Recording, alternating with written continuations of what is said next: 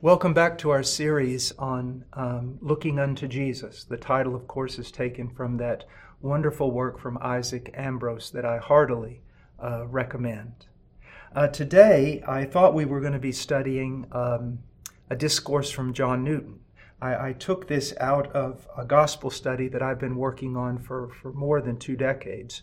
And I found out that as I was looking at it here in the studio that there's a stanza from John Newton in the middle, which is the central theme, but that most of it was written by my hand. So I guess today we're not only going to be listening to some old writers from old books, but we're also going to be looking at some that are not so old. So let's go ahead and read, and I hope that it's a blessing to you. Now, the primary subject of this discourse is the preeminence and centrality of the gospel of Jesus Christ. So let's read. There is simply no way to exaggerate the centrality and preeminence of the gospel. It is not the only message in Christianity, but it is first in rank, dignity, and beauty. It does not supplant the other great truths of Scripture, but it is their cornerstone and the prism through which their true wisdom is revealed and comprehended. To put it plainly, there is no Christianity, no religious devotion, and no true spirituality apart from the person and work of Jesus Christ. His gospel is the greatest revelation of God to men and angels. It is the only means by which fallen humanity might be saved, and it is the great means by which the Christian is motivated and guided to true piety or godliness.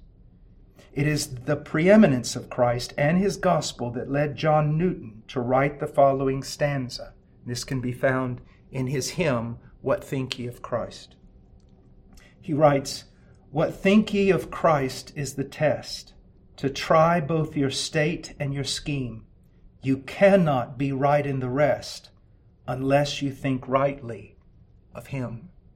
I go on to write, What think ye of Christ and his gospel? How you and I answer this question will tell all that needs to be told about us. However, we must always remember that our actions are what validate our confessions. If Christ and his gospel are preeminent in our mind and heart, then he will certainly be preeminent in our proclamation, and he will be the preeminent standard to which we seek to be conformed, and he will be the preeminent motivation of our life. In other words, if all is taken from us but this one thing, Christ died for my sins, we would still have our message, our goal, our motivation, and our heart's desire. Let's go to the Lord in prayer. Father, I thank you for this opportunity to talk about Christ.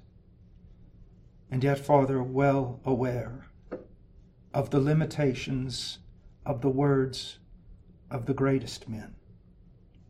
So now, Lord, I look at some of the things I have written and see how small they are. But I pray, dear God, that you will use this to encourage your people, and especially your ministers, to not simply just hear this and go out and preach more of Christ, but hear this, to lament possibly an apathy toward Christ, and then to go into their study and spend more time in your word so that Christ and a love for Christ would be kindled in their heart, and then from there make itself known in their proclamation. Oh, dear God, please help us all. What a great and glorious task has been given us. What a weight, what an oracle, what a burden. Please, Lord, who is sufficient for these things, help us in Jesus' name. Amen. Now let's go through these words and expound them a bit. There is simply no way to exaggerate the centrality and preeminence of the gospel. That speaks for itself. You know, down through the ages, I have heard men who would say things like, We need to be very, very careful of having some sort of idolatry with regard to the Scripture. I never understood that statement. The Scripture is what tells me about God. And therefore, I don't know how I could have an idolatry with regard to the Scripture. I don't know how I could think too highly of what God has given me. Because the Scriptures are the means through which I learned about Christ and His gospel. You know, the old authors, drawing from Job, would say things like, "The dust of this book is gold." And that's true.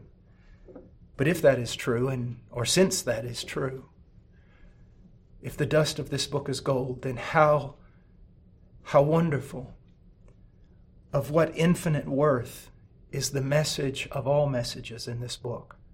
And that is the gospel of Jesus Christ. And why is the gospel so important? Because it reveals to us the most special person in heaven, in earth, certainly in the mind of God. And that is Jesus Christ our Lord. The gospel is not the only message in Christianity, but it is first in rank, dignity, and beauty. It does not supplant the other great truths of Scripture, but it is their cornerstone and the prism through which their true wisdom is revealed and comprehended. I am disturbed today, especially about many young ministers that are saying it's all about the gospel, to the exclusion of so many other things in Scripture. When we say, at least some of us, when we say that it is all about the gospel, we're not excluding any other portion or any other theme in the Scriptures. Everything, the glorious law, the historical narratives, the wisdom literature, the prophets, everything points to Christ. But at the same time, everything has its place. There is not one jot or tittle of the Scripture that we ought to ignore or neglect because we make the boast it's all about the gospel. To do so is foolishness and demonstrates that we do not understand the gospel. He goes on, to put it plainly, or I go on, to put it plainly, there is no Christianity, no religious devotion, and no true spirituality apart from the person and work of Jesus Christ.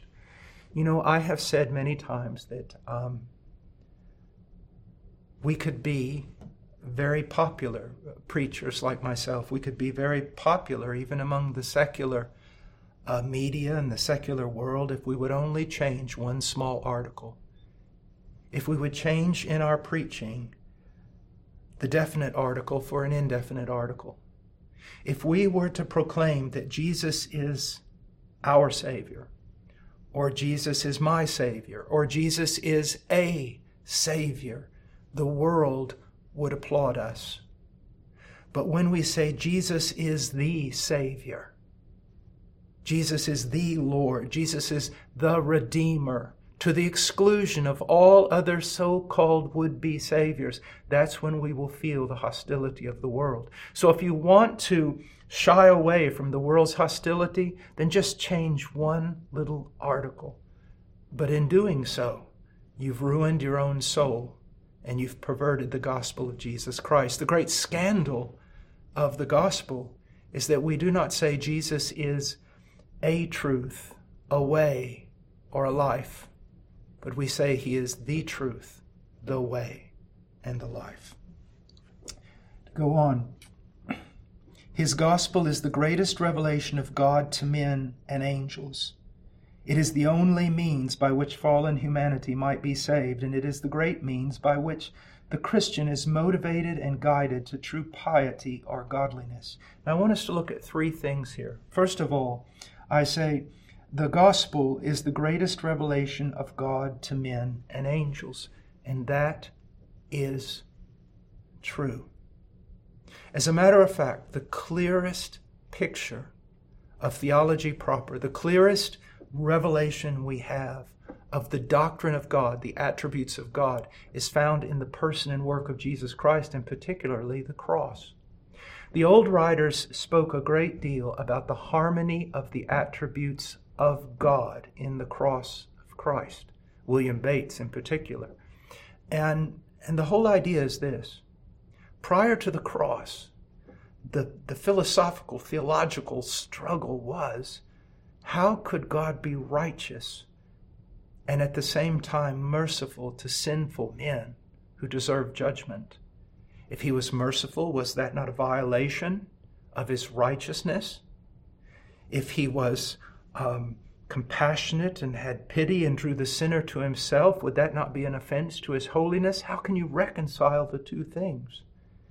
And it's in the cross of Christ where we see all the attributes of God perfectly reconciled as they are.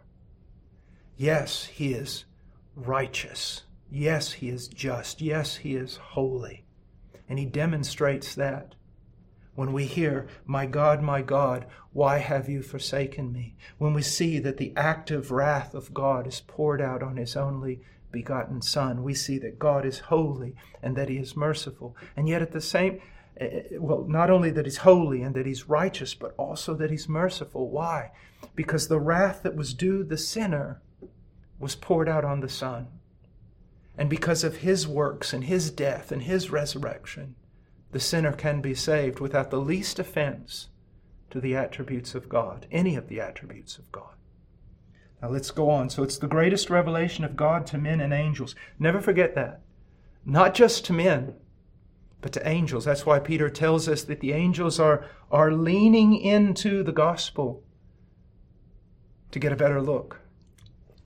If beings so superior, so much superior to us, would find it their primary duty to lean in and observe and learn more of God through the gospel, how much more those of us who are made of clay?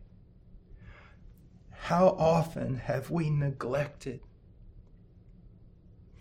the best, what we were called for, saved for, what we were made for, leaning in and looking at the gospel?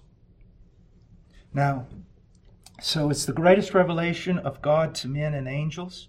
It is the only means by which fallen humanity may be saved. Again, right there, is the scandal of Christianity. That he is not a way, he is the way. He is not a Savior, he is the Savior. Also, the gospel is the greatest means by which the Christian is motivated and guided to true piety or godliness. That is so true. It is so true. All the Scripture, the law, the wisdom, the prophetic literature, the Gospels, its narratives, the didactic material, the commands of the New Testament, they all teach us how to live. They reveal God to us. So in another sense, they also are a motivation. But the greatest motivation to piety, and when I mean piety, I mean separation from one thing and a running to another. Separation from this fallen world, its ideas, its politic, its attitudes, disposition, its actions. Shunning that, running away from it, and running to a relationship with God, and running to God's commands and God's directives and God's will. True piety, the motivation for it, is primarily what God has done for us in the person and work of Jesus Christ. I'm going to pull away here for just a second and show you proof of that. And I think one of the most wonderful passages in the Bible, 2 Corinthians chapter 5. Paul says this. He gives two motivations for his actions, for the focus of his life. He says in chapter 2, verse 5, verse 8, "We are of good courage, I say, and prefer rather to be absent from the body and to be at home with the Lord. Therefore, we also have as our ambition, whether at home or absent, to be pleasing to him." Paul's goal in everything he did was to be pleasing to God. Now he's going to show us his motivation here. He says immediately after in verse 10, "For we must all appear before the judgment seat of Christ, so that each one may be recompensed for his deeds in the body according to what he has done, whether good or bad." I want you to see something, brother. There is a judgment, even for the believer, not with regard to salvation. It does not determine the measure of God's love for that person, but there is a judgment, and we must hold those things in tension. There is a reward. And so that was one of Paul's motivations. He says we must all appear before the judgment seat of Christ. And he goes on in verse 11 to describe that as knowing the fear of the Lord. So that's one motivation. But what is the great motivation? Verse 14, "For the love of Christ controls us, constrains us, determines everything about us, having concluded this, that one died for all, and therefore all died. And he died for all, so that they who live might no longer live for themselves, but for him who died and rose again on their behalf." Do you see that? Paul says the love of Christ controls us. Now, what you need to understand here is Paul is not saying, boasting of his love for Christ. He's not saying my great love for Christ controls me, because Paul was of common stock of Adam. He was like us in many ways. He was not a perfect individual. His love was up, his love was down, his love was unstable as any man, the best of men.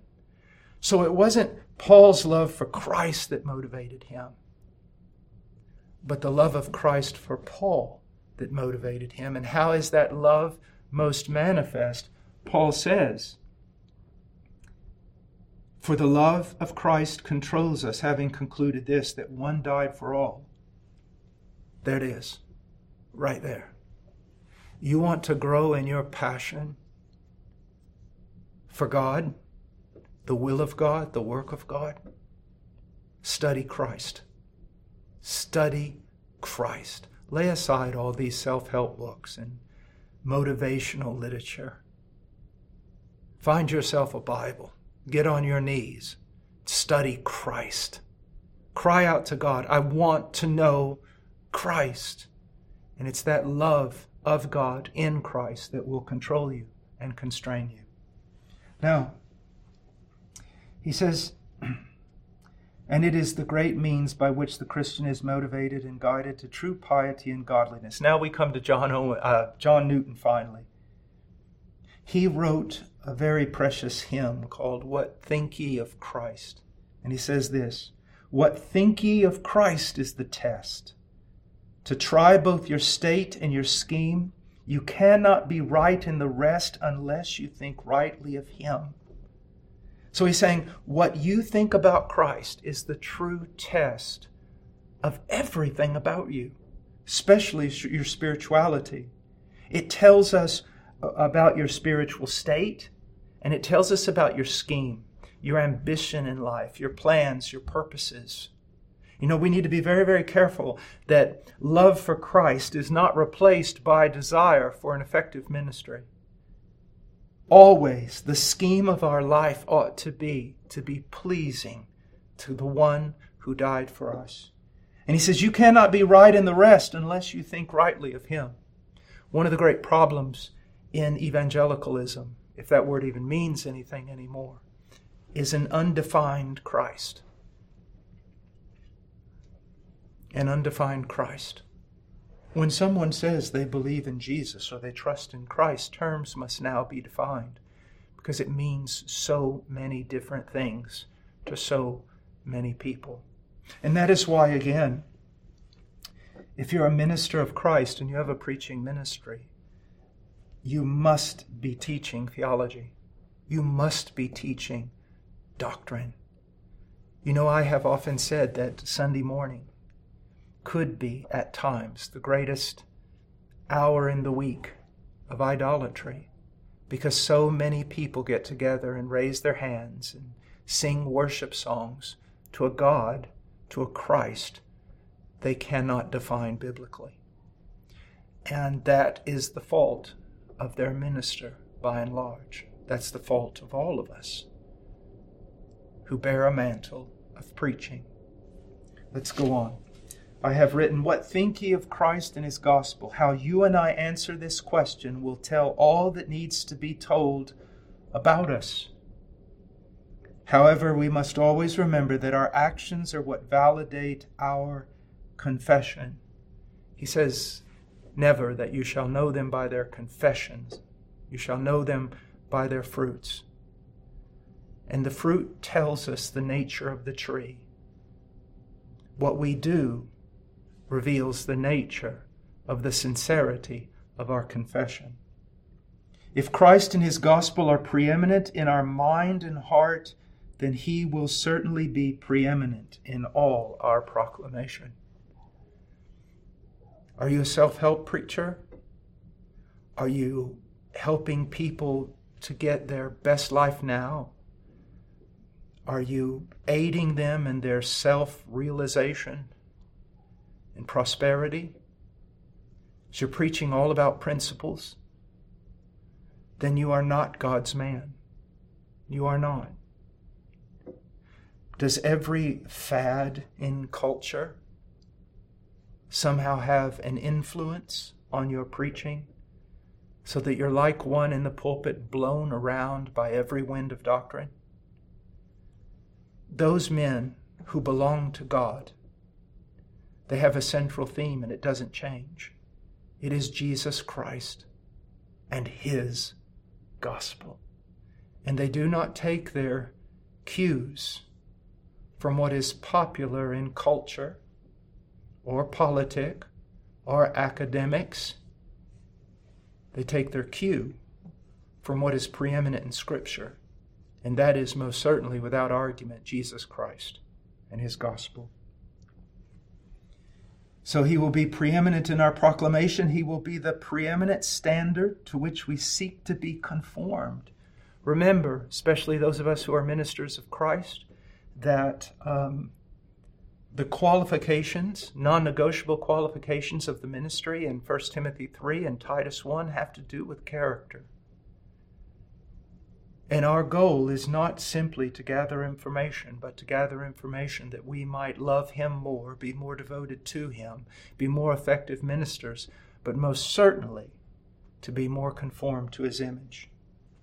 It says, and he will be the preeminent motivation of our life.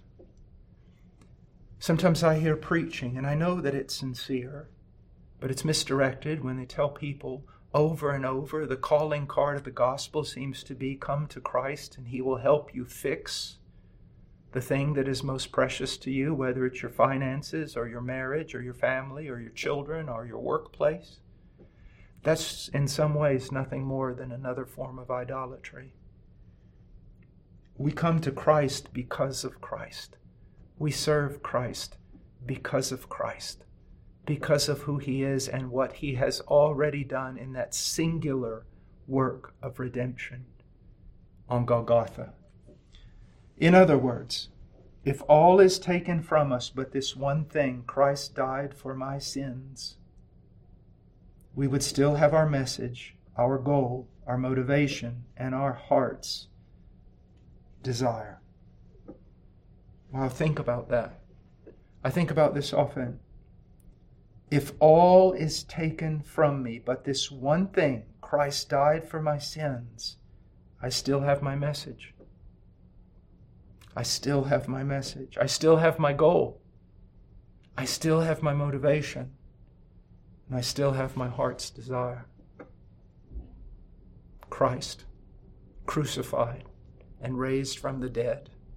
You can tell me that story over and over and over again, day after day, year after year. And my heart will not tire of it. I hope this has been helpful. And I guess we could say, because we do have Newton here, this is why we read old books, but maybe also why we should, every once in a while, read a new one. God bless you, and I hope this has been helpful.